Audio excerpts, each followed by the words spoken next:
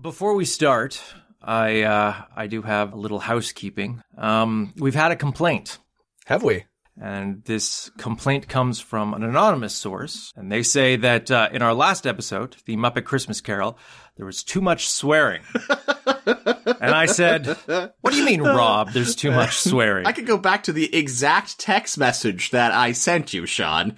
It does not say there was too much swearing for A Muppet Christmas Carol. I can read between the lines, Rob. I know that your sensitive, childlike ears, they find our foul language quite abrasive. So my suggestion is this. I say we do a TV edit version of the episode.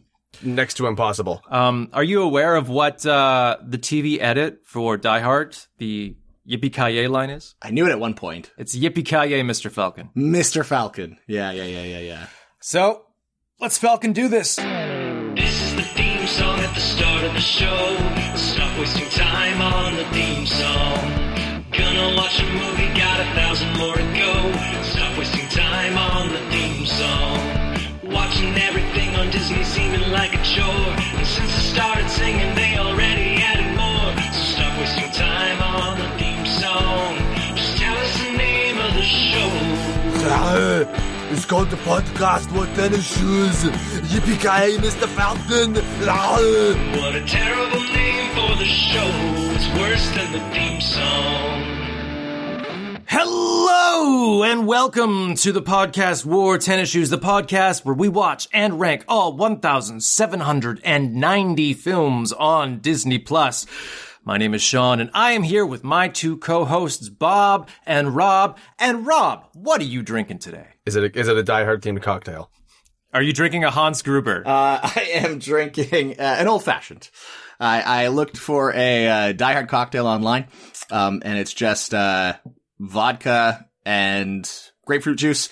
No, thank you. I will pass on that. So I just made myself an old-fashioned, but I put a branch in it to be festive. All right, good for you. It's going to be very difficult to drink because it's shoving in my face right now.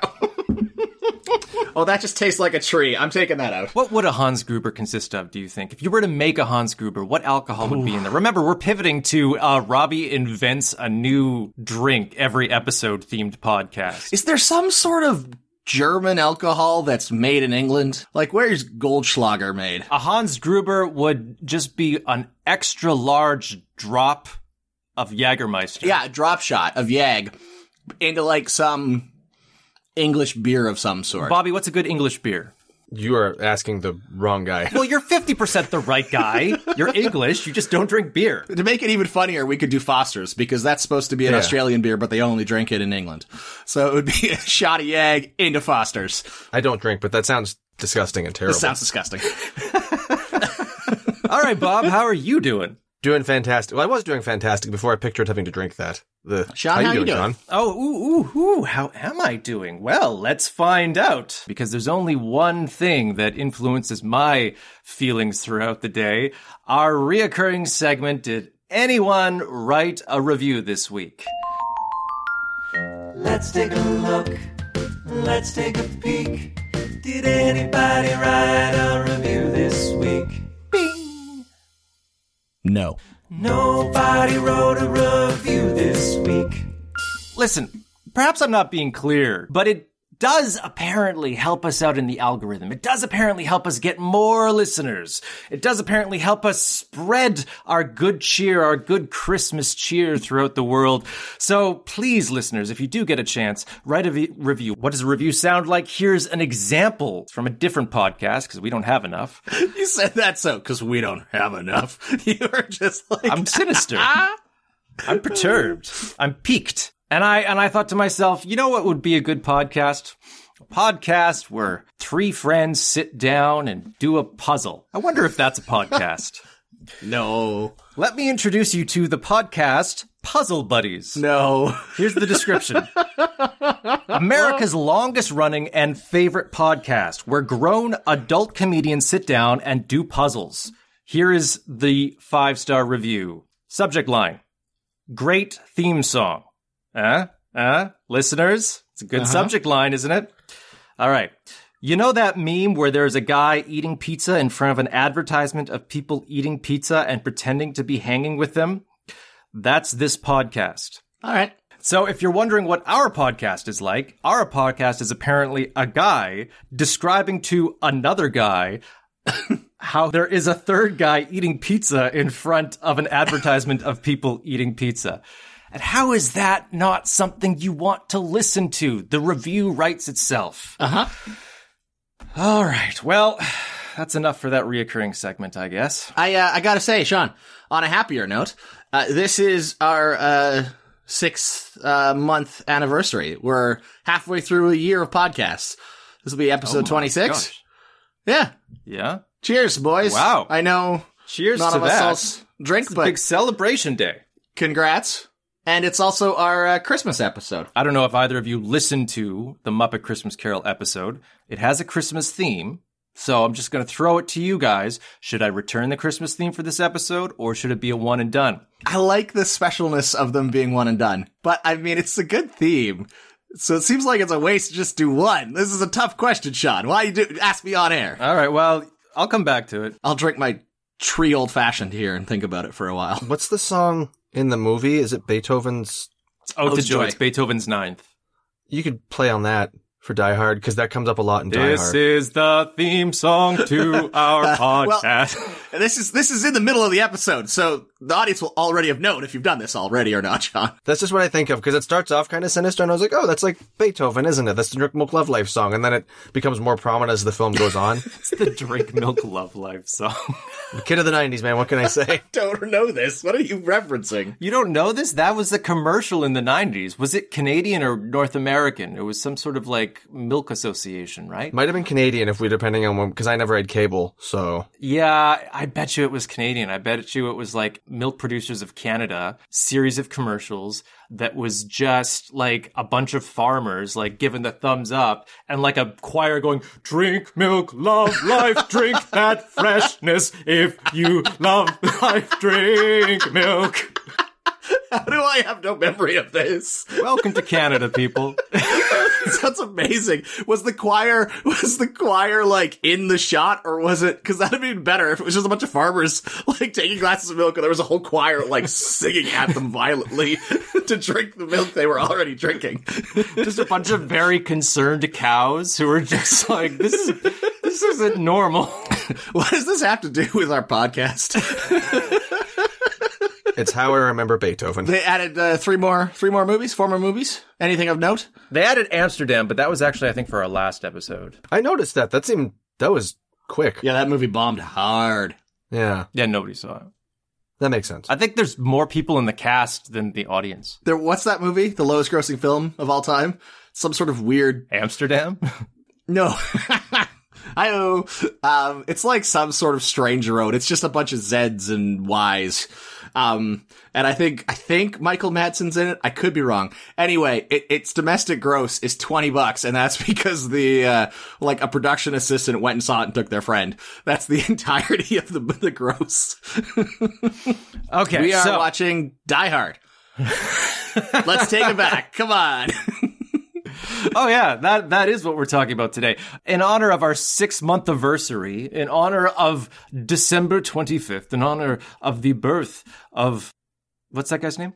Tim Allen. In honor of the birth of Tim Allen, we are doing Die Hard. I'm gonna do a little background on this film. I'm gonna take you back all the way to the year 1966, the swinging 60s. Mm-hmm. And Roderick Thorpe, the author, releases a book called The Detective, a hard-boiled crime thriller about an ex-police officer who gets wrapped up in a film noir-style mystery. And it's adapted into a film starring Frank Sinatra, released in 1969. Massive hit. Roderick Thorpe rides that train for a while. He's riding on that sweet, sweet detective success. In the late 70s, he sees a film called The Towering Inferno, and he says, you know what I need? I need another detective-style success in a towering inferno. And so he writes a sequel to The Detective set in a high-rise tower, and he calls it Nothing Lasts Forever. It comes out in 1979. The thing about Nothing Lasts Forever is that Roderick Thorpe really wanted it to be adapted into a movie. because The Detective, starring Frank Sinatra, was a huge success. And he kind of reverse engineered another success for himself. He was like, I should just write a sequel to that, and then they'll make a sequel movie. And then he thought, but the sequel movie is going to have to star Frank Sinatra. It never occurred to him that they would recast him. And Frank Sinatra was like 70. Yeah. And so he was like, I guess the main character has to be 70. And so in the book, Nothing Lasts Forever. Serious? The main character, named Joe Leland, is 75. And he's not going to Nakatomi Tower to see his wife. He's going to see his estranged daughter. And once he gets there, this 75-year-old man has to take the stairs? die hard his way through the vents. Can you imagine? This is the whole premise of the book. The whole premise is that he's 75. That's the craziest part of the book. Yeah. He releases it, and it actually is a hugely successful book. It sells a ton of copies. People love it. His whole plan is carrying off without a hitch. He's like, exactly as I foresaw. And then the studio goes, yeah, but does he have to be 75? We don't really want him to be 75. And it never occurred to him that they wouldn't cast Frank Sinatra. They had to offer it to him because it was a direct sequel. So he had the right of first refusal or whatever it was. It was in his contract that if they ever make a sequel to The Detective, they had to get, offer the role to Frank Sinatra. It was written for him. He wrote the entire book with the idea that, well, Frank Sinatra's going to have to end up playing him. So he's got to be in his 70s. I thought it was a sequel that just took place not the next day, but it's the next year. How did the same stuff happen to the same guy twice? It takes place 40 years later. Man. He's 35 in the first book. He's 75. Oh my God. In the second book. And Frank Sinatra 75, that's a hard 75. That's years of alcoholism. Dude probably looked like 175 at that time. The studio was also like, Roderick, baby, I wish you'd talk to us. Frank Sinatra hasn't been in a hit movie since 1969. We're not greenlighting a summer blockbuster with Frank Sinatra. I know you wrote this entire thing with that in mind, but dude is too old. We're not doing that. We haven't heard of a legacy sequel. This, you're a little ahead of your time here. Yeah. They offer it to Frank Sinatra, but presumably they're like, Frank, you don't really want to do this, right? You can either take this script and work or not work. What's your choice? And presumably he chose not work because he passed on the option to star in Die Hard. And so the studio went to their second choice, Arnold Schwarzenegger, who also passed. And then the studio went to their third choice, Sylvester Stallone, who also passed. And then the studio went to their fourth choice, Mel Gibson, who also passed. And then the studio went to their fifth choice, Robert De Niro, who also passed. And eventually, at the very, very bottom of the list, they came to Moonlighting's own Bruce Willis, who, because I guess nobody wanted to take this movie, maybe the script still said he was 75. Why did everyone pass on this movie? The script still said he was 75. They forgot to fix it. Because eventually it came to Bruce Willis. He was the only one who said yes, but apparently they were so desperate for anyone that they paid him $5 million to be in this movie. Keep in mind the budget was $25 million. So he was paid 1/5 of the budget. Wasn't it one of the highest salaries? It was. Yeah. Yep. It was one of the highest salaries of all time. And it became a huge gossip story. It was like an Entertainment Tonight style scandal where Bruce Willis was being massively overpaid for this certain bomb. Well, eggs on their face, I guess. Yeah. But that's the background to the making of Die Hard, directed by John McTiernan, director of Predator, director of Die Hard with a Vengeance, Tax Cheat, I believe. Tax Cheat, and Illegal Wiretapper. Wiretapper. I forgot about the spying. Yeah, unlike different people. Yeah. Some of these are good, some of these are not so good.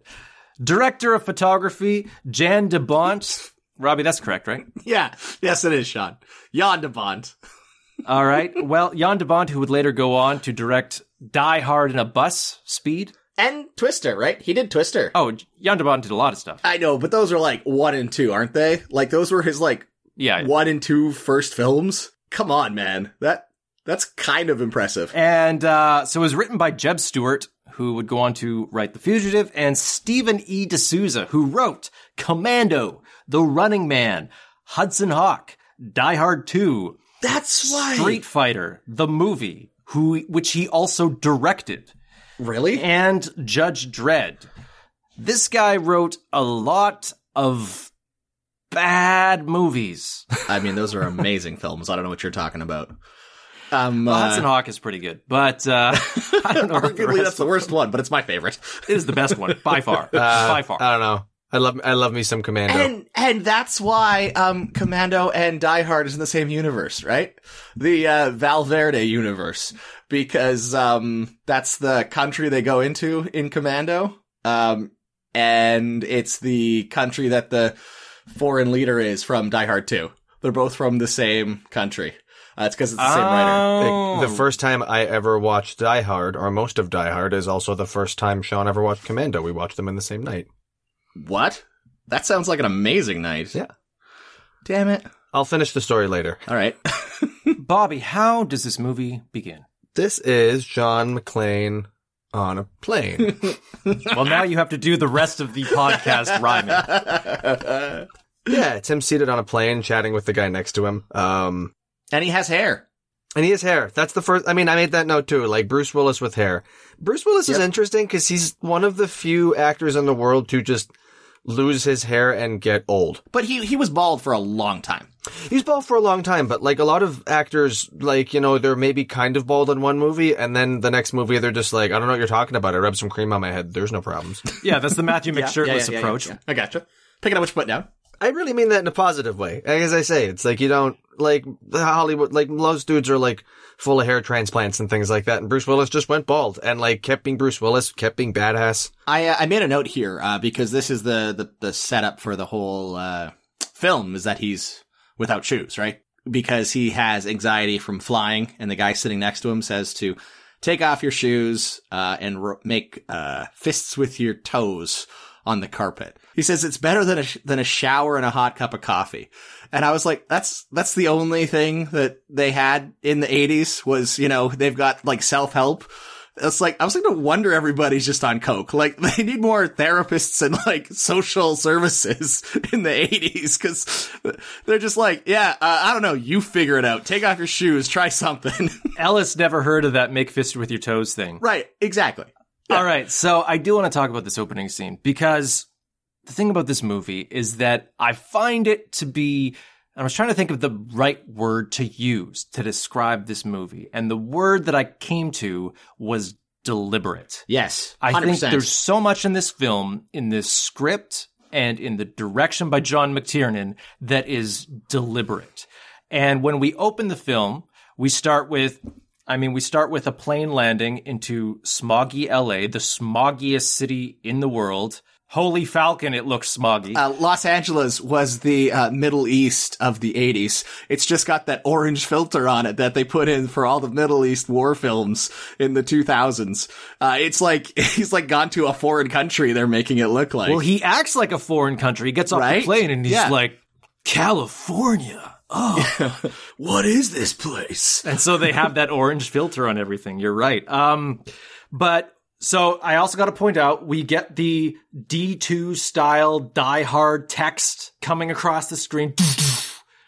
As epic as it is on D2. Style. And then the first real shot of the film is we open on John McClane's hand and we see two things. One, he's wearing a wedding ring. And two, he's gripping the seat because of his anxiety over flying. And it's a fascinating choice. First of all, the wedding ring and his relationship with Holly is a very complicated relationship, and they provide the context of that relationship in very subtle ways throughout the movie. And it's very fascinating that they choose to open with a shot of that wedding ring. Subtle ways. We'll get to the scene with Argyle.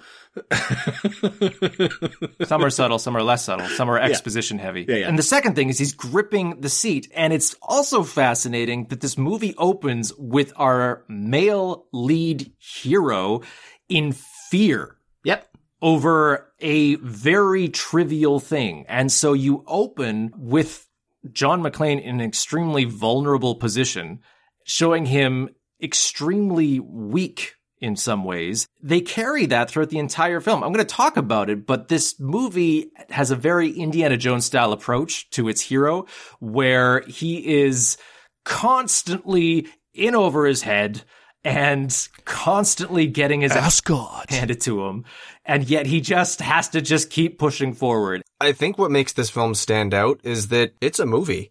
A lot of action movies are just mindless Not movies. nonsense. Everyone has their arcs. There's a story. They're trying to tell a story. And as you say, the characters are actually nuanced. Like it's In Commando, we know that Arnold Schwarzenegger loves his daughter because he feeds a deer with her and carries a tree. That's the only character growth we get. But in this, they actually, give all of the characters something to do. They, as you said, they're three-dimensional characters. It's not just tree lifting and deer feeding. As I said, I think the script is deliberate. I wouldn't say everything in it is particularly good, and we'll get into that and what I think that means for the movie. But you say that every character has an arc. I'll get into this in more detail later on, but I would say there are two characters that have arcs. Neither of them are John McClane, but we can get to that. that's fair. I know who the other character is.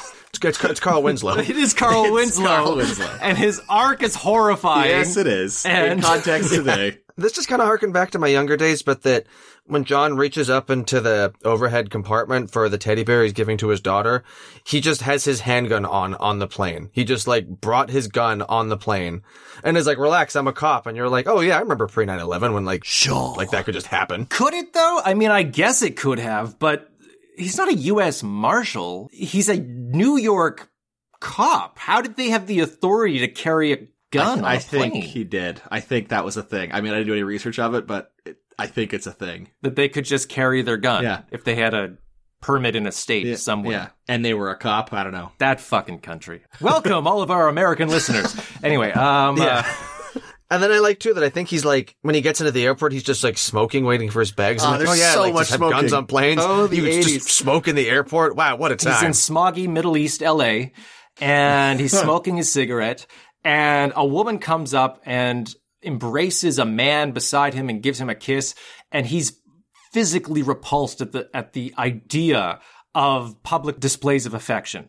He's just like, oh my God, California, these San Francisco hippies and they're liberals and they're kissing in public. That was all Joel Silver, apparently. The stewardess who eyes him up on the plane, the lady in the tracksuit, in the yoga pants, and I think the nudity in the office later was all Joel Silver. He was just like, yeah, we gotta put some nudity in this. We got to sex this up a bit. All right. Yeah. Well, it is the 80s and it is an action blockbuster. I think this is the first film we've watched that has nudity in it. Well, we did watch a movie where Zoe Saldana's computer-generated blue breasts were in every single frame that she appeared in. So, no, That's this fair. isn't the first film with nudity.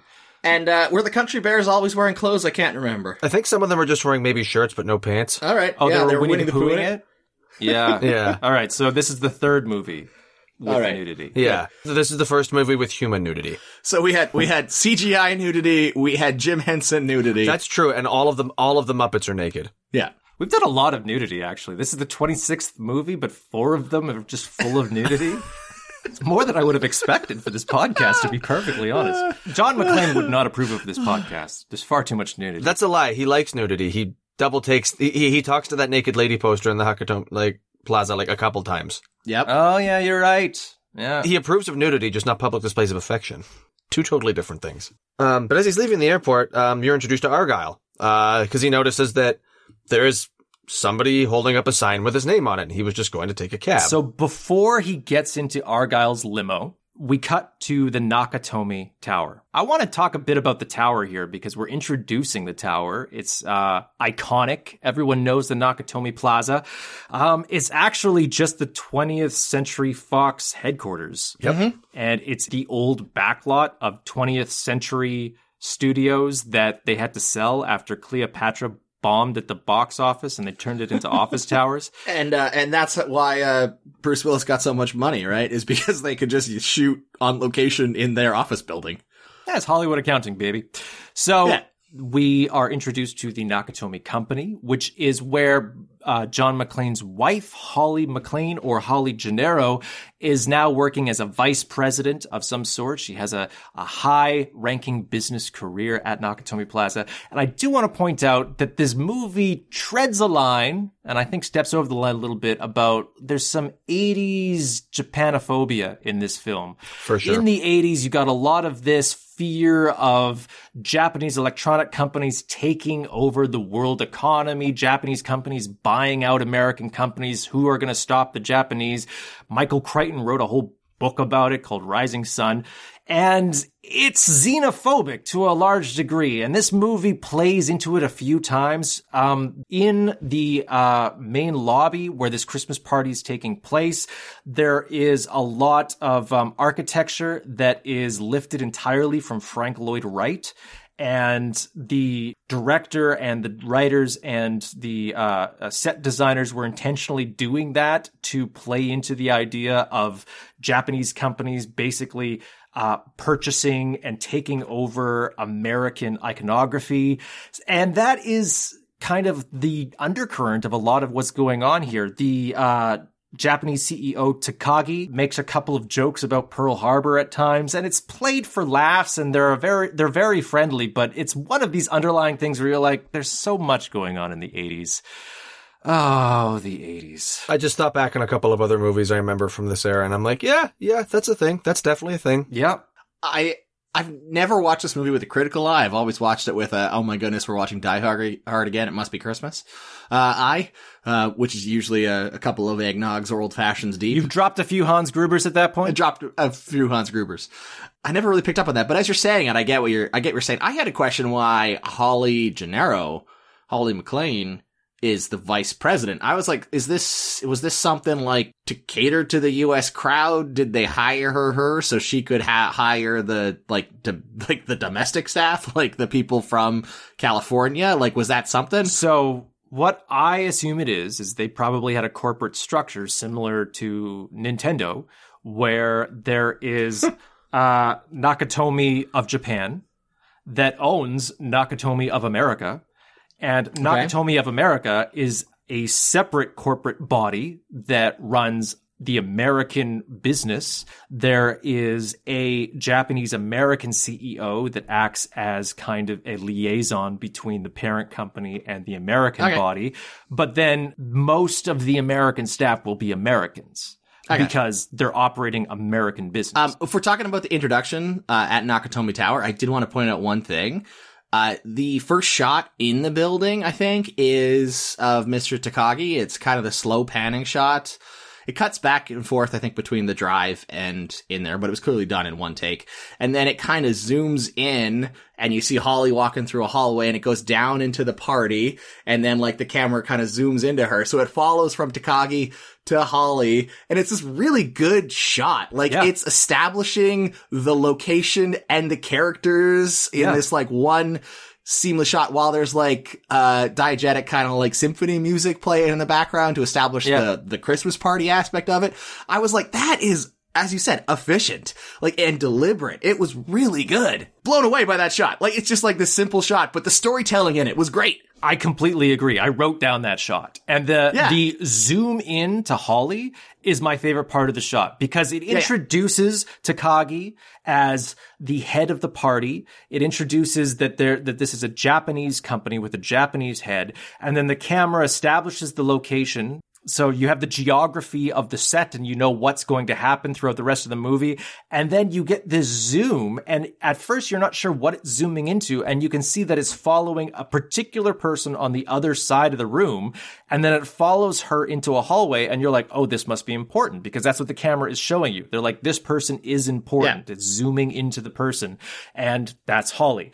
And she is walking with Ellis, who is this Donald Trump Jr. looking Mr. Falcon. Yeah, he is Donald Trump Jr. It's quite funny. There was some copycat going on there. I don't know why Donald Trump Jr. has modeled his appearance after what is clearly a coke addict. You would think he would want to lean away from the coke addict stereotype. I'm honestly confused.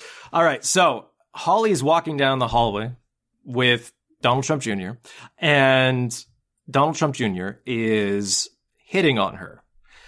And there are 3 pieces of information right in a row, which are very important for the context. And you establish the entire background of this character and her relationship with John McClane very quickly. Donald Trump Jr. is hitting on her and offers to take her out for dinner. She turns him down, but doesn't mention the fact that she's married. And so you already know that her marriage is not either public information or it is not something that would prevent her from going out on a date, because that would be obviously the first thing that you would say. Then secondly, she walks into her office and her assistant says, here's the documents you wanted, Ms. Gennaro. Establishes that her name is Gennaro, at which point she gets on the phone and calls her kids, and her daughter answers the phone and says, McClane residence, Lucy McClane speaking. And then Holly says, hello, Lucy McClane, it's your mother speaking. And already you have the entire context of this complicated relationship that she has with John McClane, who you already know still wears his wedding ring. And after all of that, you cut back to the cab, where John McClane then explicitly lays out everything I said to Argyle in an exposition dump. Okay, because Argyle, he's like, John McClane says, it's complicated. Then Argyle goes, come on, man, tell me, are you still with her? Are you not with her? What's your deal? And I'm like, wow, you met this guy 5 seconds ago. It's and a standard corny exposition dump excuse where you get in a cab and the cab driver's, I gotta talk to you because I'm a cab driver. I'm gonna ask you questions and then you have to lay out all the info that you want the audience to know. They even hang a lantern on it by saying that I used to be a cab driver. And exactly. So that's exactly what they do. They hang a lantern on it. But I like the fact that they give you all of that information first, subtly, through context clues, and then they explicitly tell you for those in the cheap seats who didn't pick up on this, we're going to tell you it anyway because it is important information to understand the film. But, so here it is for those that didn't pick up on it. So you get this opportunity to kind of feel smarter than the movie at times because you're like, I already picked up on that, And I like that. I got 3 notes here. 2 of them are the 80s are really weird. And one of them is just something that you'll probably cut. But, Ellis says his idea of going out with her is finding a nice aged brie. Like, aged brie? It's a soft cheese. You don't age that. And then, the pregnant assistant says that she wants to have a sip of champagne. And Holly's like, that baby should be paying rent. Let's go drink. Tending bar. She says that baby's ready to tend bar. 10 bar. Yeah. I have the same note of pregnant lady drinking. It's the 80s. The other note I was going to make, was who hangs up a phone without saying goodbye? I have that note too. She says, what would I do without you? And then just Falcon hangs up on her. She says, what would I do without you, Paulina? And then, as you said, Falcon hangs up. It's such a movie trope that apparently people in other countries are like, is that how people in the States talk? This is my 3rd time watching this movie. You've only seen this movie 3 times! In fact, this is my 2nd and a half time seeing the movie. What? This movie's still pretty fresh for me. How? We'll get to it. I have a specific note for a specific time of the movie. Oh my god, okay. I can't wait for this. I'm excited. It's building up tension. Yeah, you referenced it twice already. I'm so fascinated. This is Chekhov's gun of stories. I can't wait for it to go off. They get to Nakatomi Tower. Wait, there's a frickin'... Yeah, sorry. No, I'm all over the place. There is a falcon. I said frickin'. I already said Falcon. You're going to have to edit me out a couple times. Stop saying falcon, Bobby. You can fix it in post. Yeah, you're just doing this to make more work for Sean, aren't you, Bobby? No, the first one was genuine. That one was on purpose. I know. I'm going to edit my own voice going, Falcon, over top of every time.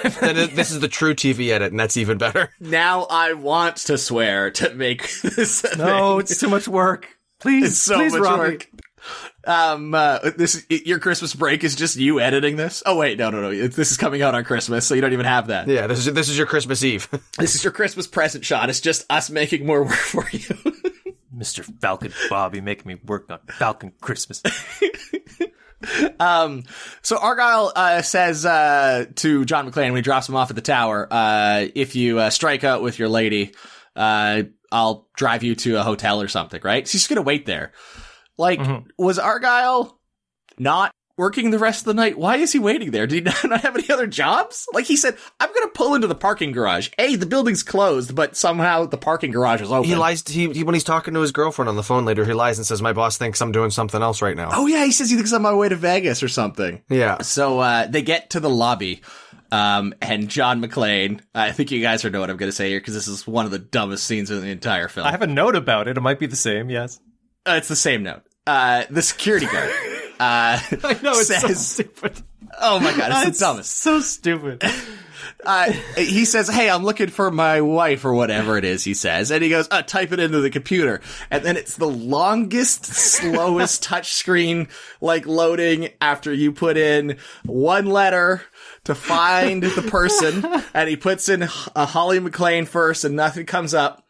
And then it's, of course, storytelling. Again, to tell John McClane that his wife doesn't go by Holly McClane, she goes by Holly Gennaro. Except for the fact that he says the 30th floor, right, to the security guard, and the security guard says, "Oh yeah, the party. They're the only ones left in the building." It's like, honestly, I would a minute I would of screen choke time? that man to death. I would be like, what? The thing is that I don't even find it to be an error with the script, because if you have ever dealt with any, like, building security people, they would totally do that for their own enjoyment. He goes up to the party. We get another example of those liberal hippies in California where this drunken man stumbles up to Bruce Willis and gives him a big hug and a kiss on the cheek, and Bruce Willis has a giant no homo moment where he goes, "Oh my god, don't touch me." I made a note of that too, because it's like, this is some 1980s homophobia, because he's so disgusted he wipes the kiss off of his face. I thought you were going to say that we get this moment in California because he had a cranberry juice. And he puts the drink back on the tray. That's what it was. He was expecting some sort of light beer, I think. But he got himself a cranberry juice. He was expecting a Jägermeister in a... Yeah, in a Foster's. John McClane, in the party full of people. The whole party. The whole Falcon party. He goes up, the whole Falcon party. He walks up, I guess, to the first Asian person he sees and says, "I'm looking for my wife." And he goes, "You must be John McClane. I own the building." Like, what are the chances of that? But I have one thing here, one note I've never picked up on in all of my watchings of this film. Mr. Takagi says, Holly went to the vault to fax some documents. The fax machine, A, is in the vault, because that's hilarious. But B, that means Holly has access to the vault. The thing that the terrorists have been trying to break in to the whole time. I never noticed that. And nobody thinks to even ask the woman. She had access to the vault the entire time. Yeah. My mind was freaking blown last night, man. Falcon. I said frickin'. He is taken to Holly's office, where they walk in to find Donald Trump Jr. doing a bunch of coke, as Donald Trump Jr. is wont to do. You might have to put Falcon over all of that, Sean. We don't want to be bombarded by the internets. If we get some MAGA listeners, I'll be happy. Maybe they'll write a review and I can talk about something next week. I need to put something in that segment, all right? Even if it's just some angry MAGAs defending Donald Trump Jr. No, thank you. So John McClane is introduced to Ellis, who is there when Holly comes back from the vault. She's the only one who had access to it. And we get the lovely moment where he sees his estranged wife, and they both clearly have lovey-dovey eyes for each other. And then Ellis says to Holly, "Show John the watch." Right. And Holly says, "Oh, no, it doesn't really matter." And then Ellis starts bragging about it. It's like, "Oh, it's just something to show her how much the company appreciates her and how much we appreciate everything she's done. It's a Rolex." And right. This watch is key to the themes of this movie. It's key to one of the two character arcs in this film, both of which are toxic and horrible. I find it fascinating. It's so deliberate. It's so well written and so toxic and awful. It's kind of like this combination of things I love and hate. Cause the watch in and of itself is, first of all, it is a Rolex is a masculine accessory. It is the stereotype of a gift a man gets to celebrate a man. And yet that is what Holly has been given by the company. And Ellis is bragging about this in front of John as a way to somewhat emasculate him and as a way to somewhat connect him and the company to Holly in a way that's telling John, get the hell out of here. She has someone else in her life now. It's me, and also this company, but mostly me. Because Ellis has the hots for her because we already know he's been hitting on her. But you get With his offer of aged brie. Sorry. It just boggles the mind. John McClane says, I'd like to freshen up after my flight, because he had the flop sweats from his panic attack on the plane.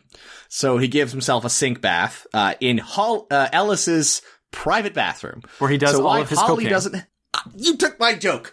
I was going to say, did he get a private bathroom just so he could do coke in there? Is that the only thing? He's a businessman in the 80s, yes. I assume that was the reason why. There's probably mirrored edges somewhere. Yeah. But yeah, he gives himself a wash in the sink, as John McClane is wont to do. You seem like this seems like this is a regular occurrence to him. Like he's just some sort of beat cop that just like finds a bathroom in a Dunkin' Donuts and just like gives himself a bath. And then we get the story about John McClane's gonna stay with his old captain. Like, he flew all the way out on Christmas Eve to see his wife and kids, and they haven't figured out sleeping arrangements. It was a little funny, but I mean, they had to do it for the story. I really love this scene, actually, because it shows just how stubborn they both are and just how incapable of communication they are. They're so incapable of communication that they can't even talk about sleeping arrangements, even though he's planning to fly out to see the family at Christmas, because neither of them want to broach the subject. Probably because they both know it's going to lead to a fight. They don't want to start a fight, but they also don't want to know where this is going. They don't know what the other person is seeing.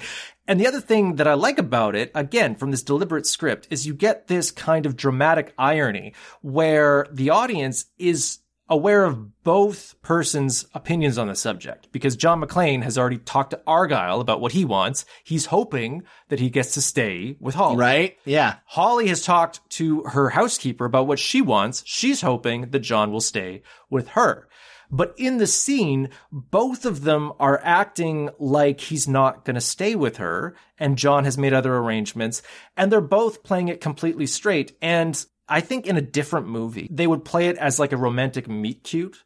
Like there would be the beats where it's like, oh, do you know where you're staying tonight? And then the music would be like, da da da da da. And oh, I don't know. I was thinking maybe, but it's played so under the breath and quick and straight that you don't even pick up on everything that's going on emotionally in the scene. But Holly eventually says, why don't you just stay with me? And they play it very quick, very straight, very natural, but there's a lot going on there, and I really love it. I love how complex the relationships are in this movie. I even like that right afterwards that it doesn't take them long to start arguing and yelling at one another again because they're both so stubborn. But as you say, it's a very real relationship, and it's very relatable. Yeah. Absolutely. They both want the exact same thing, but they're too, as you said, can't communicate. They're too stubborn to, just say that. They're both waiting for the other person to say it, neither of them do, and so it starts a fight. And so she has to go give a speech because she's a vice president, successful vice president. Wait, they're interrupted by two people who break into Ellis's office to have sex. Because Ellis has a sex office. Everybody knows that Ellis has the sex office. I was going to say that. Ellis has the party office. Come on, you want to do coke and have a good time, you go to Ellis's office. Thank you, boys. We were on the same page. I appreciate you both. Thank you. Ellis would be cool with it. Ellis would just watch. Yeah. I wrote that exact line down. Okay, so Holly goes off to give her vice president speech. John McClane finally takes the opportunity to take off his shoes and make fists with his toes, which is the big precedent for why he's going to be barefoot through the rest of the movie. Very clever scripting device, but I like the moment where he's like, "Fist with your toes." Who would have thought? Bruce Willis does a lot of talking to himself in this film. And then fortunately they give him a walkie-talkie with Carl Weathers on the, not Carl Weathers, sorry.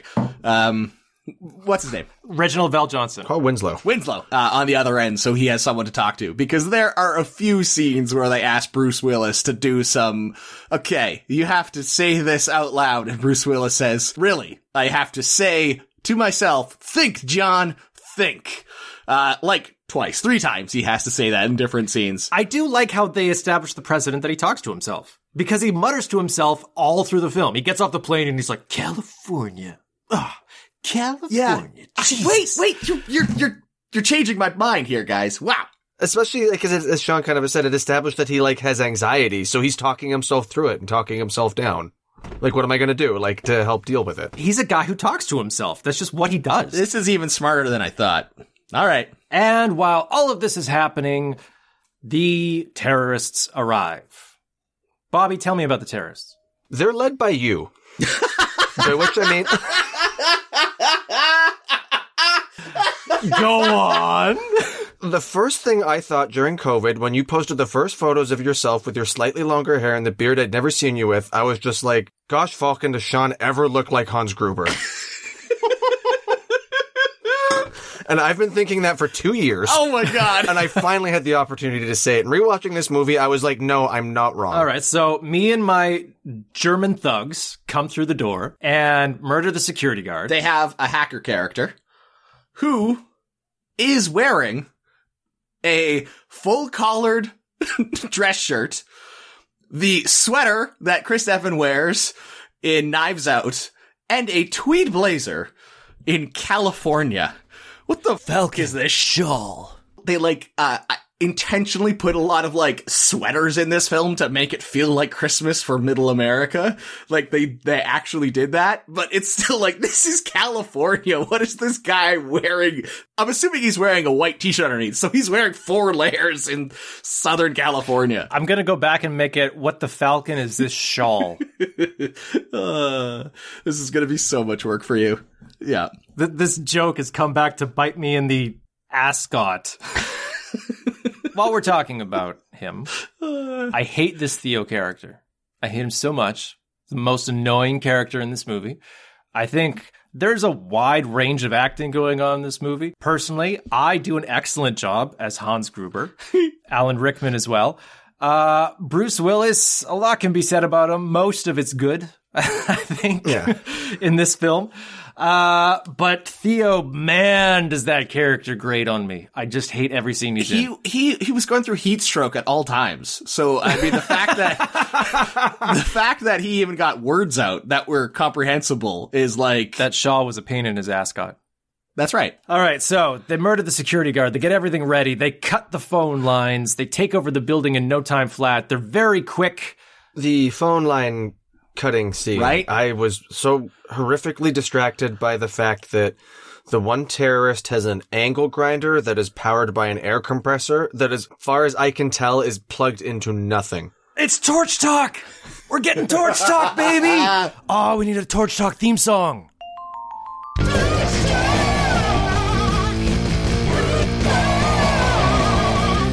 Torch Talk!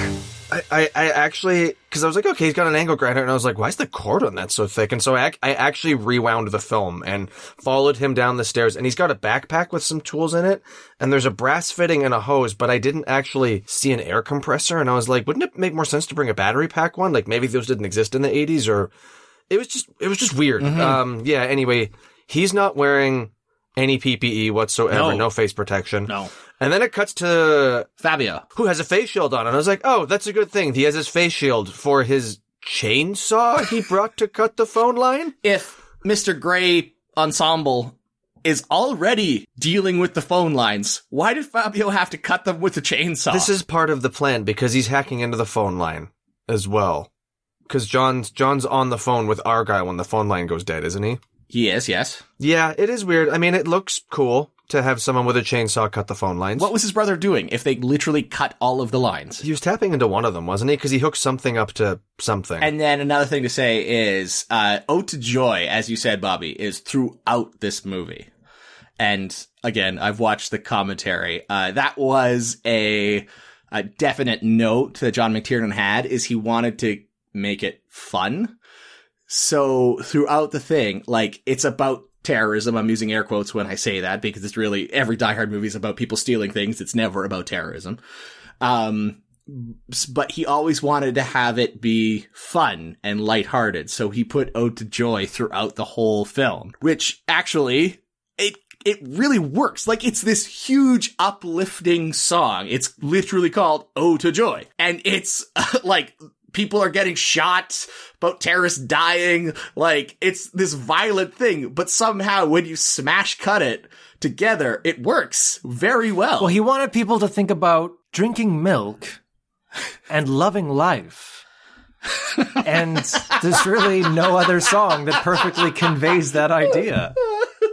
I'd actually forgotten about that already. All right, so Hans Gruber shows up. They take over the party. John McClane hears the gunshots. He looks out the door and he says, "Holy shawl, there's a bunch of terrorists with guns. I better get my gun and run upstairs," which he does. And then Hans Gruber approaches the party, announces himself, says that he's a terrorist, gives some pretentious, stupid terrorist speech. John McClane runs upstairs.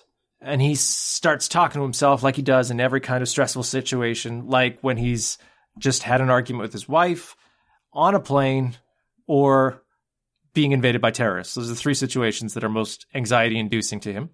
And he says, "Think, John, think, think." Rob, although you pointed out that he talks to himself a lot, I actually feel that they didn't lean on it as a crutch to the extent that they might have.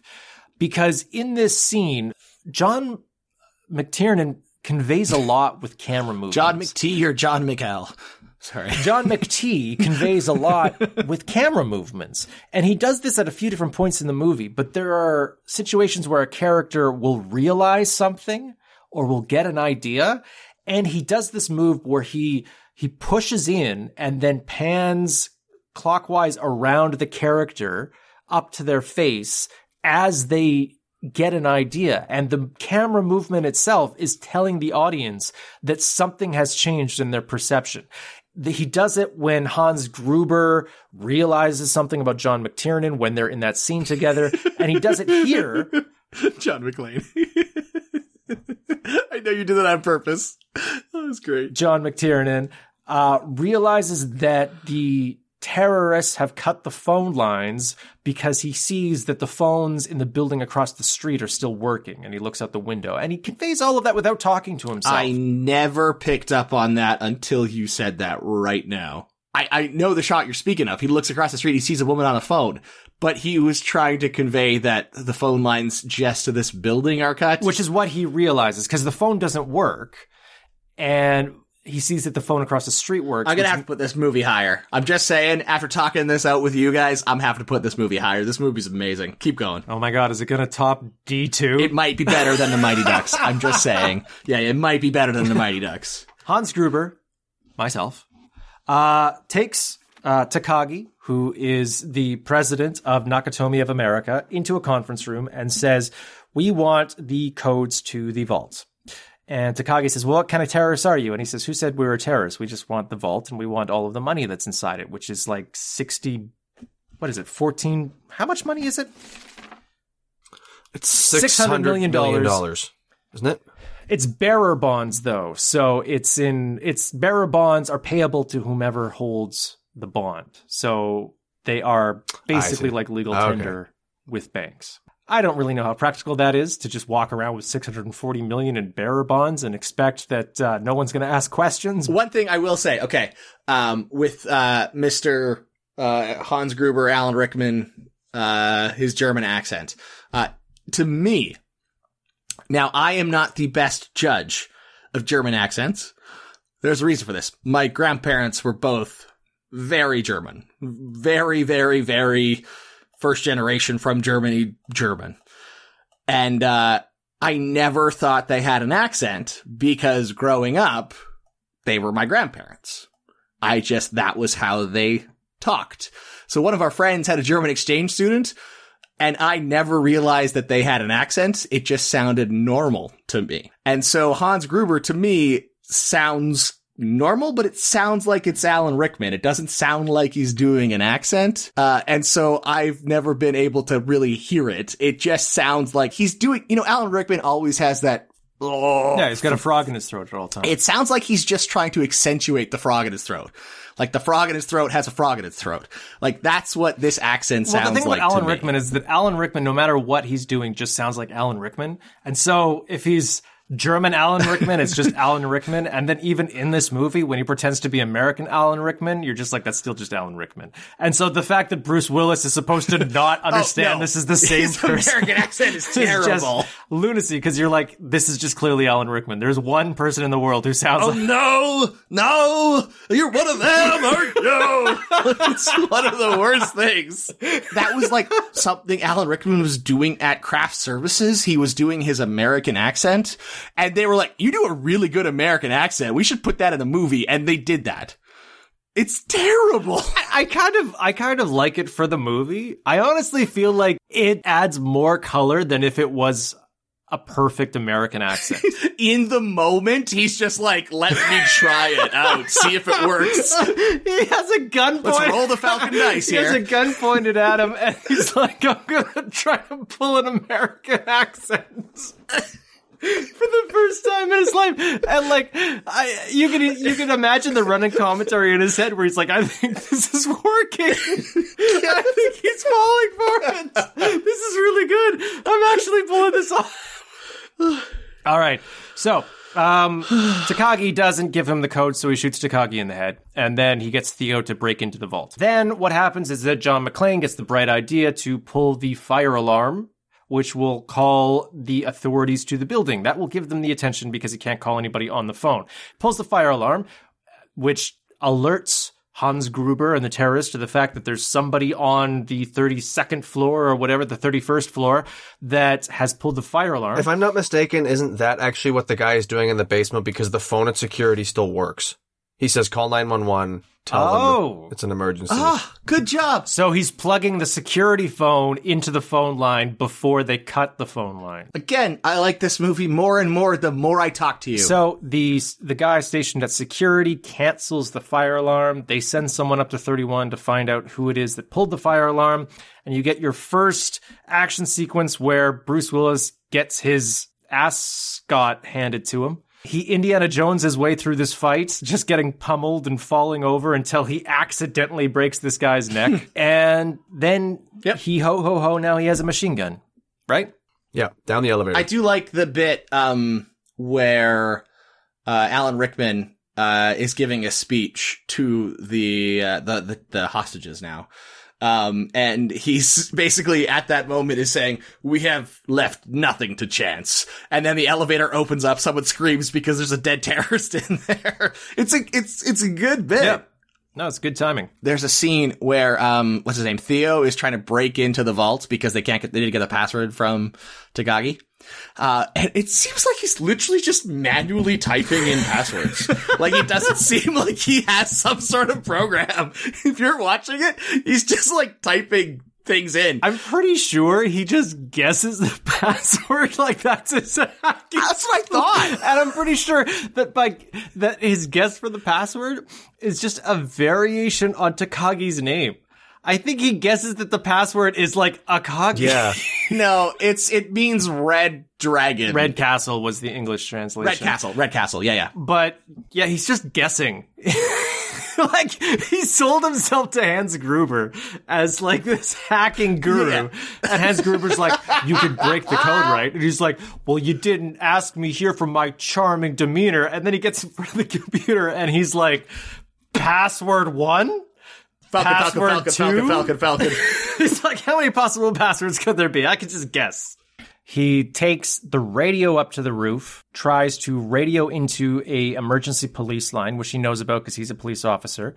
And he gets like police headquarters and he says, terrorists have taken over the Nakatomi Plaza. And they're like, sure, sir. Terrorists have taken over the Nakatomi Plaza. Okay, this is an emergency line. Please only call for emergencies. And he's like, it is an emergency. Terrorists have taken over Nakatomi Plaza. And they're like, sure, sir. Terrorist emergency. Sure. Yeah. And he's like, oh, someone's pointing a gun at me. Sure, sir. Someone's pointing a gun at you. And then there's like bang, bang, bang, bang, bang. And they're like, sure, sir. Bang, bang, bang, bang, bang. There's a few things in this movie that are just like a few characters that are just contrarians because they are written that way. Like, the principal from Breakfast Club is a contrarian just because. I submit that they're not contrarian just because. I submit that they're contrarian because this movie is the foundation for all right-wing politics in the United States for like the next 30 years. No, you're not wrong. I completely agree that I notice it's the only cops you can trust are Al and John. As soon as anyone above them comes up as a figure as authority, you can't be trusted. The only people who can be trusted less than them are the feds. And as soon as they come up, they do everything wrong and can't be trusted. So yeah, you're completely right. This movie says we need a good guy with a gun, and we do not need authority. Yeah. Anyone in a position of authority is portrayed as corrupt and incompetent. Oh, I have to drop this movie. Oh no, I have to lower the Well, rating. and it's not just that. This movie says that the two greatest threats to the American standard of living are A, anyone with a position of authority, and B, journalists. No wonder Donald Trump Jr. modeled himself after this film. No, I picked up on that too, and especially, like, we'll get to it later, but because what the feds are, Big Johnson and Little Johnson are what they're credited as. Yes, It's I so love funny, that. but we'll get to That's it. But, so yeah. funny. When they're doing their flyby, the one makes a callback and says, "Just like flying over Saigon," and you're like, "Oh, he liked Nam." Okay, he had a good time there. He sends the message to the incompetent police officers because you can't trust institutional authority, but you can trust individual authority. That's the way I want to phrase this. This movie posits that you cannot trust institutions. You can only trust powerful men who will take control of a situation. That is why it is a foundation of right-wing politics. Oh man, you know what? That really plays perfectly into the unfortunate arc that Al has. Both of the arcs in this movie, Al and Holly's, Yeah. are extremely toxic. I think he has a shootout on the roof now because they know that he's on the roof because they can hear him on the radio. Basically, this entire movie is just Bruce Willis trying to get someone's attention. Going up and down floors. It's just him going up and down the elevator. It's not really cat and mouse because, like, every sequence is just him being, "I'll try this." And then they're like, "Yeah, we can see you." And then they shoot at him and he's like, "Ah!" And then he runs away. Which I like because I like how much this movie is him screwing up. Like, he's constantly doing things wrong and drawing attention to himself and failing. And, like, that's what makes him such a good hero. Because they're just like, we can hear you. Like, Hans Gruber's like, I also have this radio. Like, go shoot him. He's on the roof. And so then he almost gets shot, and then he just barely escapes. And then they send Reginald Val Johnson to go check it out. So Reginald Val Johnson shows up, and he goes, doop, doop, doop, doop, doop, and he walks in. Are we passing over the most 80s thing in the entire film? Gas was 74 and 9/10 cents. I rewound it to get it down because I was like, is that 99 cents? I was like, no, it's 9/10 cents. It's 74 and 9/10. What a weird fraction. Well, they don't use decimals because decimals are too close to the metric system. It reminds them of the metric system. Yeah, you're right. They get a little anxious. Once you start using decimals, then you're practically a communist. So Right. Reginald Val Johnson's like, there's nothing going on here, and he's going to leave. And at that moment, Bruce Willis is in a conference room with the weirdest conference table. I don't want to go on a tangent on stupid things, but I have to go on a tangent on a conference table. What is up with that conference table? How do you have a conference in that room? It's a zigzaggy table. Yeah. Person on one end is practically in another room. It like curves. Like you can't see them. It's the opposite of the round table. Everyone sits at the head of the table. Oh man. Oh my God. I think you just explained it, Rob. Holy shawl. When you look at a lot of modern high rises, they are not built like squares or circles. They have a lot of angles in them, you know? A lot of times they will have like pieces jutting out, or they'll be like kind of like crooked at points. And one of the reasons for that is to try to get as many corner offices as possible. Yeah. And that's like Nakatomi Tower, too. Yes, that's like... Because, like, Holly has a couple of windows, a couple of sides in Yes, hers. exactly. And in fact, if you look at Nakatomi Plaza, that tower is built so that it has lots of corners, so that there are lots of corner offices.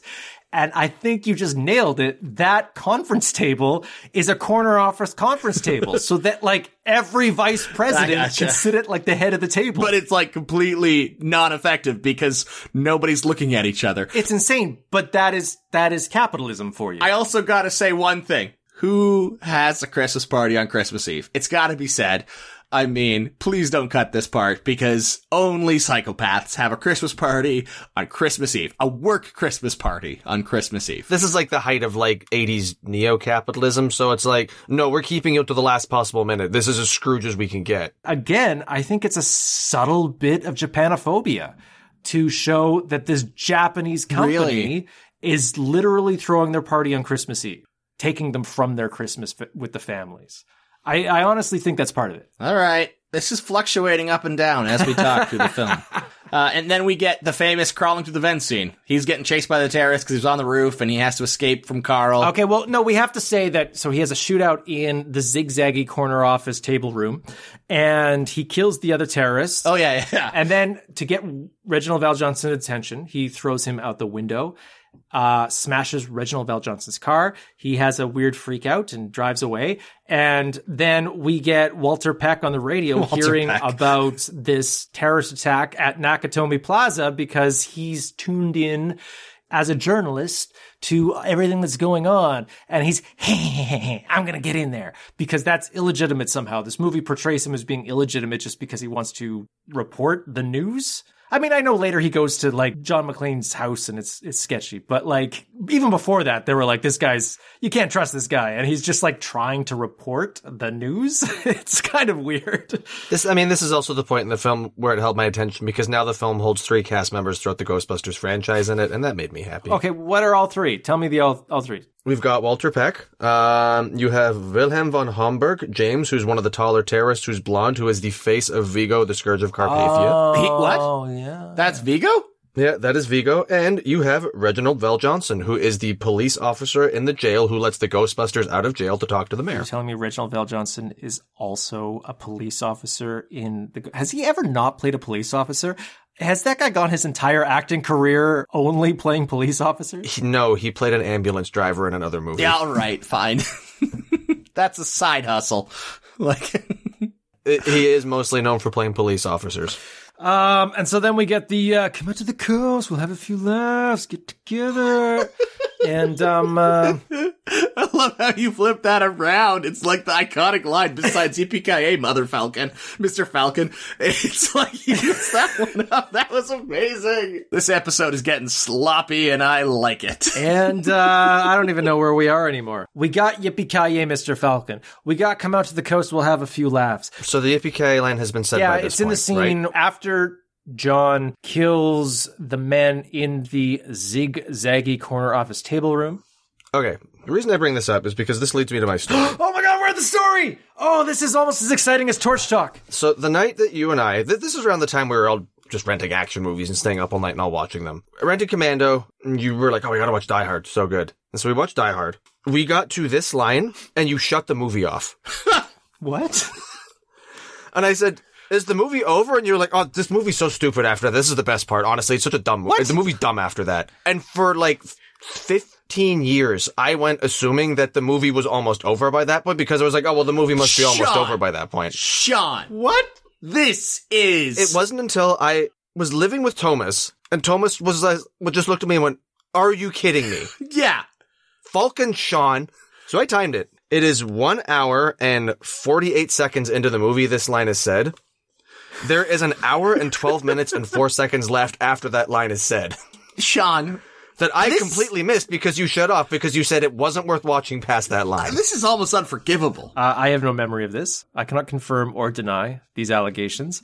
However, I will say, if this is true, I suspect I was probably tired and just shawling. You were really tired because next I said, okay, let's watch the next film. And you just stood up confidently and went, Magando! And I was like, Commando? And you went, that one!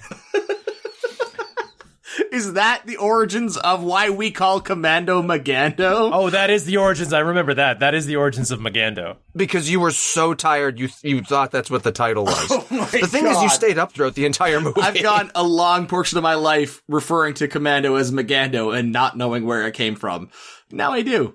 Please accept my apologies, Bobby, because the truth is that the rest of this movie is pretty good, and you probably should have watched it. There's a lot of good stuff in there, and I just denied it from you for no good reason. To our listeners, Bobby has been sitting there, like, almost expressionless this entire time. And as soon as he told the story, he just lit up. And now he's, like, ready to go. It's really quite funny. He's just been waiting for 2 hours to tell us this. Just being like, I am going to pull this Sean story like a bomb. And then I did. Anyway, okay, so this is about the time when I ruined Bobby's night. And for the rest of us, though, it's only halfway through the movie. But really, the rest of the movie is just a lot of dieharding. So we can kind of, I think, skim over it. I think there's a lot of dieharding going on. He diehards in one room, then he diehards in another. They shoot up the glass, and he gets glass in his foot. Are we really going, like, fast and loose through the rest of this? Well, we can talk about what you want, but I'm just saying, for the audience, we all know Die Hard, and the rest of this movie is just a lot of dieharding. So you're now doing to the audience what you did to me by being like, we don't need to talk about the rest of this. What, Sean? No. Listen, audience, you don't really need to talk about the rest. Bad Sean. It's all the same after this. Bad Sean. Principal from Breakfast Club shows up. He's part of the institution. He does everything wrong. Yeah, I think he actually is playing the same character from the Breakfast Club. Changed careers. Reginald Johnson says, what about that guy who hit my cruiser? He says, who knows, probably some stockbroker who got depressed.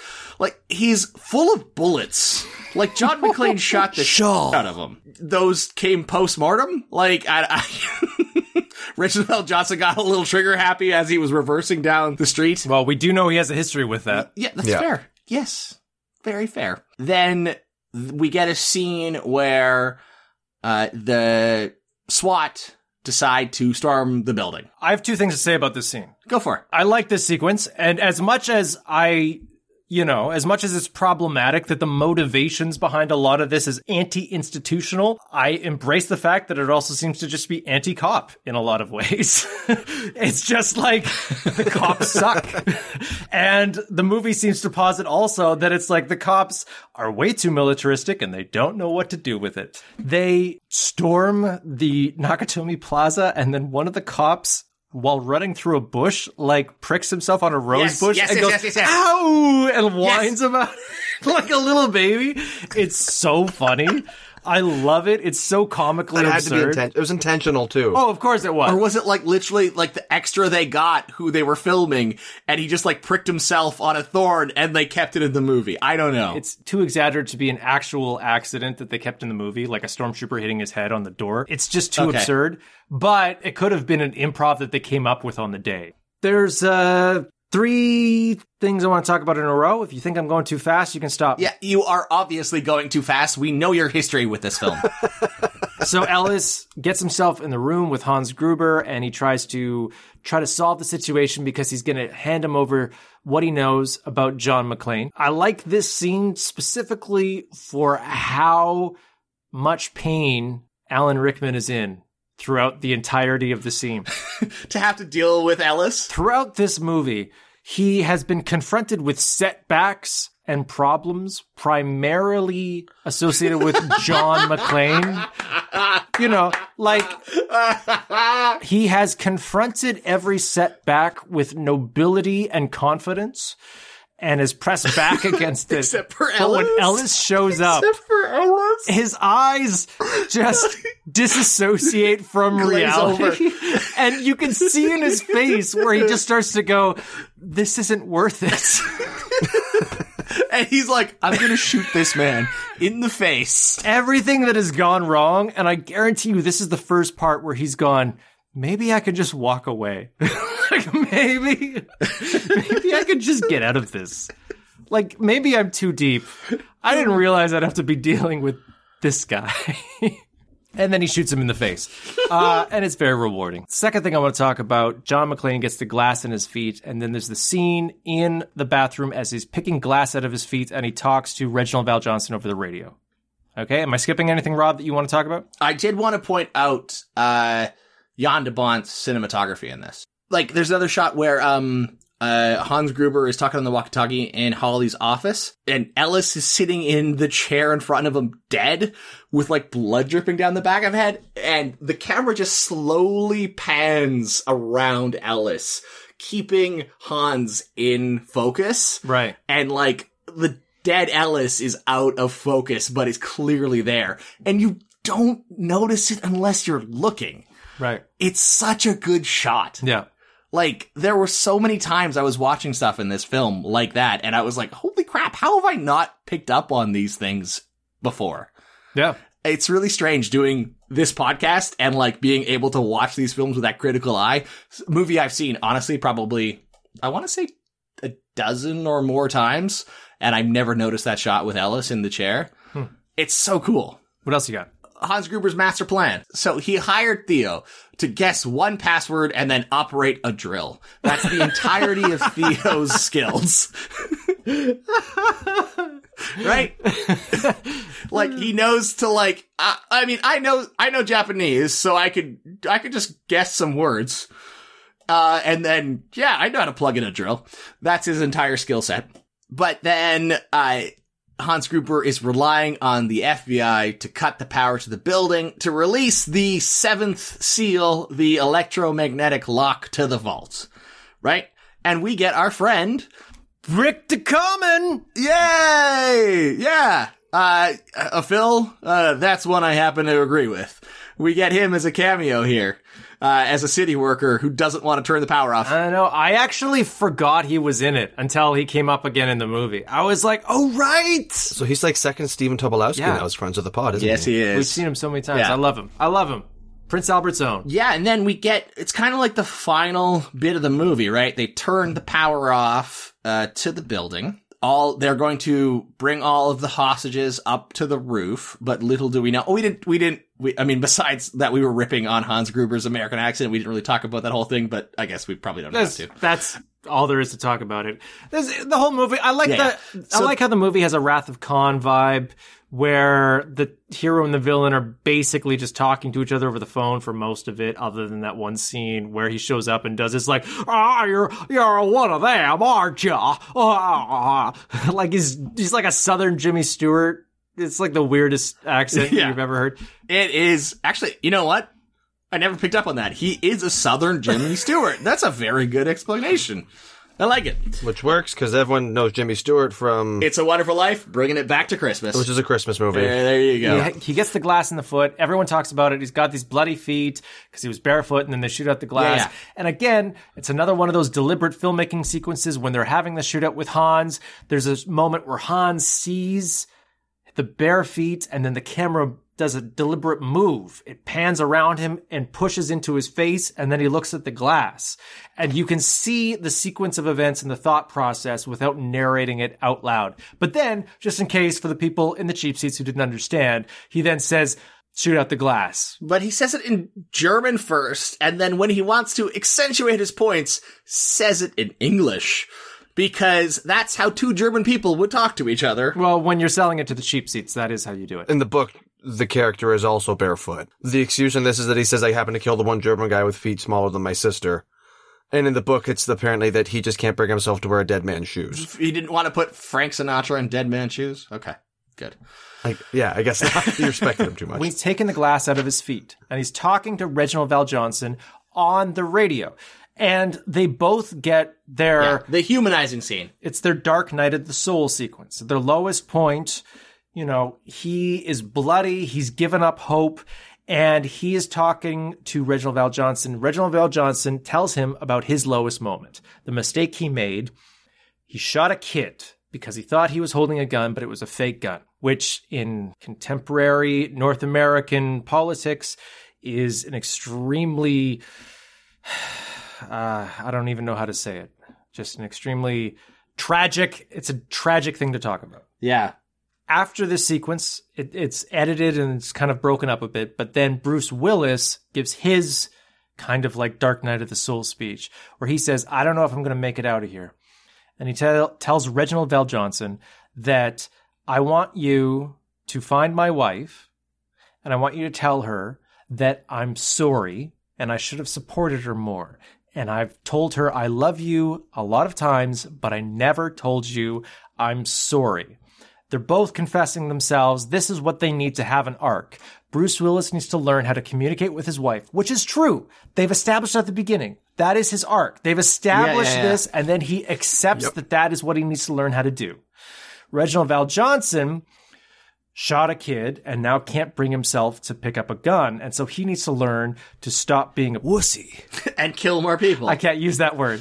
To stop being a wussy. He needs to learn to stop being a wussy and kill more people. Those are their arcs. Okay. I'm going to come back to this later. But now we can go to the whole, like, they bring people to the roof. Yeah, sure is. Sure, we're going to come back to that later. It is a good scene with Bruce Willis in the bathroom.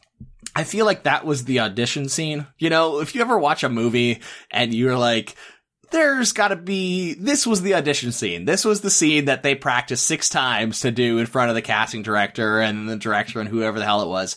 I feel like that was probably it. Except for the story is that they were like, oh my God, somebody here, take $5 million. You'll do this? Fine. Please. Thank you. Arnold Schwarzenegger says, you would have given me $5 million. I would have done this movie. Never told you I'm sorry. Never told you that. I'm reimagining the whole movie as Arnold Schwarzenegger been like, oh, I would have really liked it. Yippee-ki-yay! That was Gary Cooper! The FBI guys have got a couple choppers. I'm just thinking of Arnold Schwarzenegger. You're like, that was Gary Cooper! I'm so mad. Gary Cooper! All right, let's get to the third act. He jumps off the building as it explodes. The FBI guys, Johnson & Johnson, they're going up to the roof. They're sending all the hostages to the roof. I don't think we need to just recount the Johnson & Johnson jokes, but they're funny. Johnson & Johnson in a helicopter going to the roof. Their plan is to kill all the terrorists on the roof when they think that they are bringing personnel carriers to get all the hostages and drive them to the airport. They're banking on losing at least 25% of the hostages. I said, what kind of 80s shenanigans is this where 2 agents have authority to kill 8 people? I worked it out because there's 30 hostages, so that's about 8 people. Yeah, you can't trust them. The bad guys are sending all of the hostages to the roof because they're going to blow the roof, assumably that they are actually going to presume that all of the terrorists died on the roof too, all the while that they are taking the bearer bonds and not being on the roof, right? That was the whole thing. Yeah, I love this idea that their whole plan is assuming that the feds will go, I'm just going to assume they're dead. And then, like, not look for them. Well, we'll check dental records in a little while, is what they're going to do. They'll just be like, let's call it a wash and go home. There's some dead bodies in there. Let's assume that the bad guys are some of them.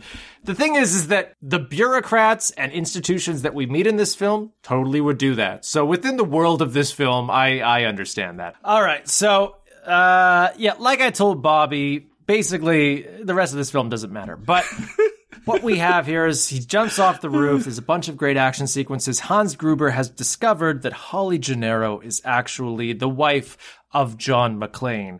All of that, what to do at the beginning about her name actually pays off narratively because he didn't know that Holly Gennaro was related to John McClane. So he didn't know that this woman that he had been talking to this whole time actually has a connection to the thorn in his side that is John McClane. And so once that is revealed to him, once he puts the pieces together, again, with another moment where the camera pushes in and pans clockwise around on his face as he realizes and his eyes go wider because John McTiernan is telegraphing it to the audience because he's like, this is my camera move to show you that someone has realized something.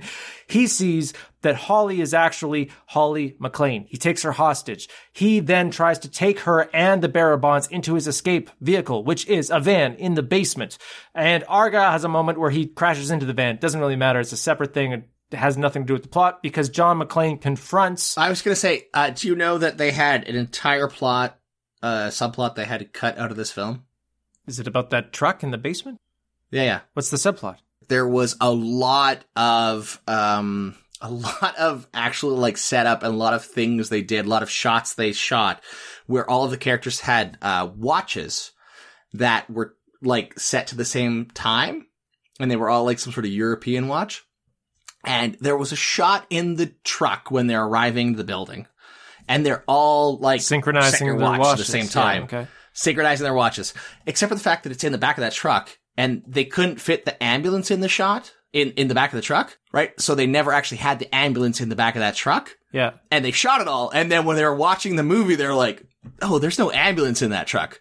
And they could not reference the watches throughout the rest of the film. So everything to do with those watches was cut out of the film because the setup for it did not include the ambulance in the back of the vehicle. That's interesting. I didn't know that. Yeah, because they did a wide shot and it was like the back of this empty vehicle. And then they realized at the end when the ambulance was driving out, they're like, wait, where was that ambulance before? Hans Gruber has taken Holly hostage. He's trying to get to his getaway vehicle with all of the money. And John McClane confronts him Rambo style. He is shirtless. He is the ultimate man. And he goes, ah! He gets basically Stalloning it up. He walks into this room with fire behind him. He goes, ah! Gruber! Yelling like Arnold Schwarzenegger. And they have a confrontation. Hans Gruber references his Yippee-ki-yay, Mr. Falcon line. He has secretly taped a gun to his back with Christmas tape. And he goes, ha ha ha, shoots Hans Gruber, shoots the other guy like a badass, and then does a really stupid cowboy, blows the fake smoke off his gun for no reason. And he's like, yeah, I'm an awesome badass. And then Hans Gruber falls out the window and takes Holly with him. Because, yes, John McClane, you're an idiot. While you were doing that for nobody and saying that catchphrase for nobody, Hans Gruber just almost killed your wife. They're both holding onto the side of the building. Holly is being pulled off the side by Hans Gruber, who is holding onto her wrist. And then Hans Gruber pulls out the gun because he is now going to shoot John McClane. And John McClane reaches down. And what does he find? He finds the Rolex.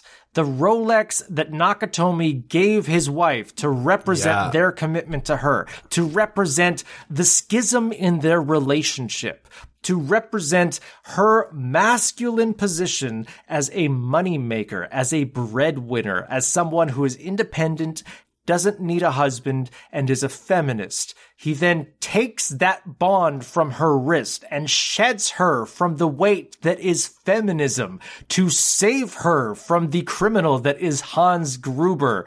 The symbolism is apparent. It is toxic and is narratively awesome. It's so well constructed. Yeah, it's all of those things. Those giant falls from buildings, you don't see those anymore. That wasn't a dummy, I don't think. That was a person, I think on a wire, but falling. There wasn't a wire. I think I read they had to use Alan Rickman for one of the shots too, because they couldn't the slow get the motion expression shot to match of up. Alan Rickman falling backwards. Yes, he's on a wire, descending, but they cut to a wide shot of the outside of the building where the person falls. They obviously don't show it landing because it's cardboard boxes, but they don't do those ridiculously 100-story high falls anymore. That was impressive. They just use CG now. Yeah. And it's not cardboard boxes. It's like a giant, air-filled... Yeah, it's the Lethal Weapon airbag. Yeah. It's a giant airbag that is on the side of Nakatomi, and it's 30 feet high. But it's somebody jumping out of the 30th floor window of Nakatomi Tower of Fox headquarters. Yeah. Of Rupert Murdoch's office. I do want to talk about this scene, though, because we're getting near the end, and we're wrapping up our arcs. These all wrap up around the same time, and we have three main characters left. We have Holly Gennaro, a.k.a. Holly McClane. We have Reginald Val Johnson, a.k.a. Carl Winslow. And we have Bruce Willis, a.k.a. John Leland, a.k.a. John McClane. A.k.a. Frank Sinatra. Holly Gennaro's arc is thus. She learns her husband as a one-man wrecking ball needs to be accepted for what he is. And she sheds her individualism and her feminism and her careerism as an obstruction to her proper place at her husband's side. And she learns that by shedding the symbolism of her watch. And then immediately afterwards, when she walks out of the building and Bruce Willis introduces her to Reginald Val Johnson and says, "This is my wife, Holly Gennaro." And she says, "No, Holly McClane." Because in the 80s, that was a rejection of what feminism meant. Because in the 80s, it was still a statement. It was still not a statement, because I guess it is still kind of a statement, but it was still a a shocking statement in some ways if you didn't have your husband's name, but you were together. I don't think there's a shot of Bonnie Bedelia not like attached to the hip of Bruce Willis after that. Nope. Like she's just on his arm. They are literally like that. That is exactly it. She is on his arm for the rest of the movie. She is on his arm as if she's on the cover of the Freewheelin' Bob Dylan. Then we get Reginald Val Johnson. His arc is set up in the bathroom scene where his problem he had to overcome was he was reluctant to shoot his gun because he didn't want to kill kids anymore. And he had to learn to get over that, stop being such a wussy, and shoot more people like a good cop.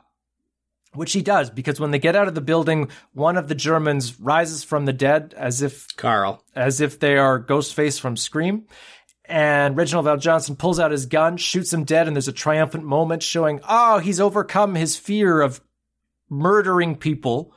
Murderer. And just to hit it home, immediately after he kills this guy, Argyle shows up in a car, and Reginald Val Johnson, like, swings his gun around as if he's like, oh my God, another black kid I can shoot, please. And, like, they have to stop him. And Bruce Willis is like, please don't shoot Argyle. Then we have the third character, which is Bruce Willis. And his character arc was also evidenced in the bathroom scene, where he says, I need to communicate with my wife. Apologize to his wife. I need to communicate with my wife, which is what he couldn't do at the beginning. Perfectly constructed narrative. He then acknowledges that that is what he needs to do to grow as a person. He then gets to Holly. He then never apologizes. He never says, I'm sorry. He literally says nothing to her other than kissing her. Because he shows up like Rambo shirtless, kills the bad guy, and then they embrace and make out, and then the movie cuts away. And that's the end. He's also like covered in the blood of the people that he murdered. Yeah. And so they don't actually pay off his arc. He doesn't grow. He learns that he doesn't have to actually grow as a person, and he just murders people like Rambo, and then gets the girl in the end. It has a very Grease-style ending where he, like, superficially acknowledges that he has to change, but then the woman changes and he's like, great, so then I don't need to change? Excellent. And then he doesn't change. And in 3, they're separated because he still hasn't learned how to communicate with his wife. Because he's still not a good husband. That's right. Die Hard 2 takes place so soon after the traumatic events of Die Hard 1 that they're still in some sort of like adrenaline honeymoon phase, still trying to figure it out. But Die Hard 3 takes place so far away that they're completely split up. We tried watching Die Hard 2 once again at your house, Sean, but instead we all ended up just kind of not watching it and paying attention, and then you, Cameron, and I all decided to get matching tattoos. I think that's the end of the movie. All right, what else do we have to say? Why, oh why is it raining paper at the end of the movie? Number one, because it's just great visually, because it's supposed to convey that that's it. It's snow. Snowing. And it's a joke because it's LA where there is no snow. And so paper rains down as if it's snowflakes. And then the music plays, oh, the weather outside is frightful. Let it snow, let it snow, let it snow. And it's a great ending to the movie. Why it's raining paper, I think, is just because it's an office building that has lots of paper supplies. And it's most of the top few floors have exploded. How many people they had to have employed to just constantly rain down paper for all of those camera setups. Like, it would have been such a giant pain in the ass, and how much paper they Falcon wasted to do all of those takes so many times. Like, it was constantly that ending, like the whole bit where they come out of the thing and then Reginald Johnson murders another person. It's like, it's just constantly going the entire time. It was so much paper. You wanted to do the ranking of the Die Hard films? I think you and I have very similar rankings. First of all, my ranking is that Die Hard is the good one, and the rest of them, just watch Die Hard. But if you're going to rank them, Die Hard 1, then the first half of Die Hard 3 is pretty close to Die Hard 1. I think the first half of Die Hard 3 is excellent. And then you get a big gap. And then you get Die Hard 4. And then you get the second half of Die Hard 3, which is terrible. And worse than Die Hard 4. It's just so bad. And then you get Die Hard 2, and then I've never actually seen Die Hard 5. So that would be my ranking. I have seen all 5 Die Hard films. I took she still married me, but I took my girlfriend at the time to go see Die Hard 5 on Valentine's Day, because that's when they released it. I've only seen that movie once. It is no good at all. It is really, really, really bad. Sean, it would go another 4 or 5 steps down from Die Hard 2 for you. It's not good at all. But I actually like 1, 2, 3, and 4. Like, obviously 1 is the best. But I find merit in all of the sequels except for 5. There are good things in all of them. Bobby, now that I've finally allowed you to watch this whole film, where do you rank this in terms of what we've watched so far? I was in kind of a weird mood when I watched it, and like not the right mood to appreciate it in the moment. That being said, as I thought about it, and I remembered the time that Thomas actually let me watch it for the first time. Thomas let me watch it. I actually had a pretty good time with it. This movie's a lot of fun. As I said earlier in the podcast, unlike a lot of other action movies, which are just like a dude running shirtless through the woods killing anybody that isn't white, this movie is actually a movie. And as we said, as much as it's problematic, it is a real movie. It has stuff that goes on. There are characters, there was writing, there was thought put into it. You know, I think it's probably going to be higher than you might expect from me, but I think I'll probably put it at like number 9, just above Adventures in Babysitting. What about you, Rob? So, through the course of this podcast, it has changed quite dramatically, and I'm struggling with myself internally where I want to put this film. Because there's a few things that you pointed out to me that I had actually 100% truthfully not picked up on before. This time watching it, the whole, I killed a kid and now I'm gonna go murder more people, but I'm a good guy, Reginald L. Johnson, very problematic. And Bobby Bedelia's, I'm just gonna be, an arm piece for my husband, also very problematic. At the same time, it's Die Hard, man. It's Falcon Die Hard. This is the template for every action movie afterwards, right? The cinematography is amazing. There's a lot of really good acting in it. There's a lot of good characters, the script, the direction. It's really good. I am putting it as number 2. So it's The Muppet Christmas Carol, and then Die Hard, and then Return to Oz for me.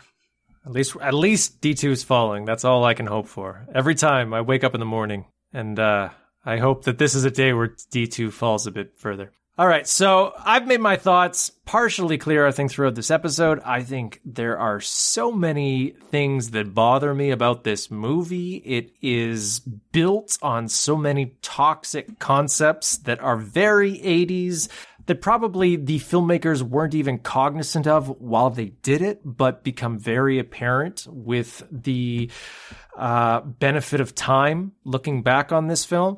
I think it has an extremely toxic view of feminism. I think it has a toxic view of Japanese industry. I think it has a toxic view of institutions and vigilantism and police violence, all of that.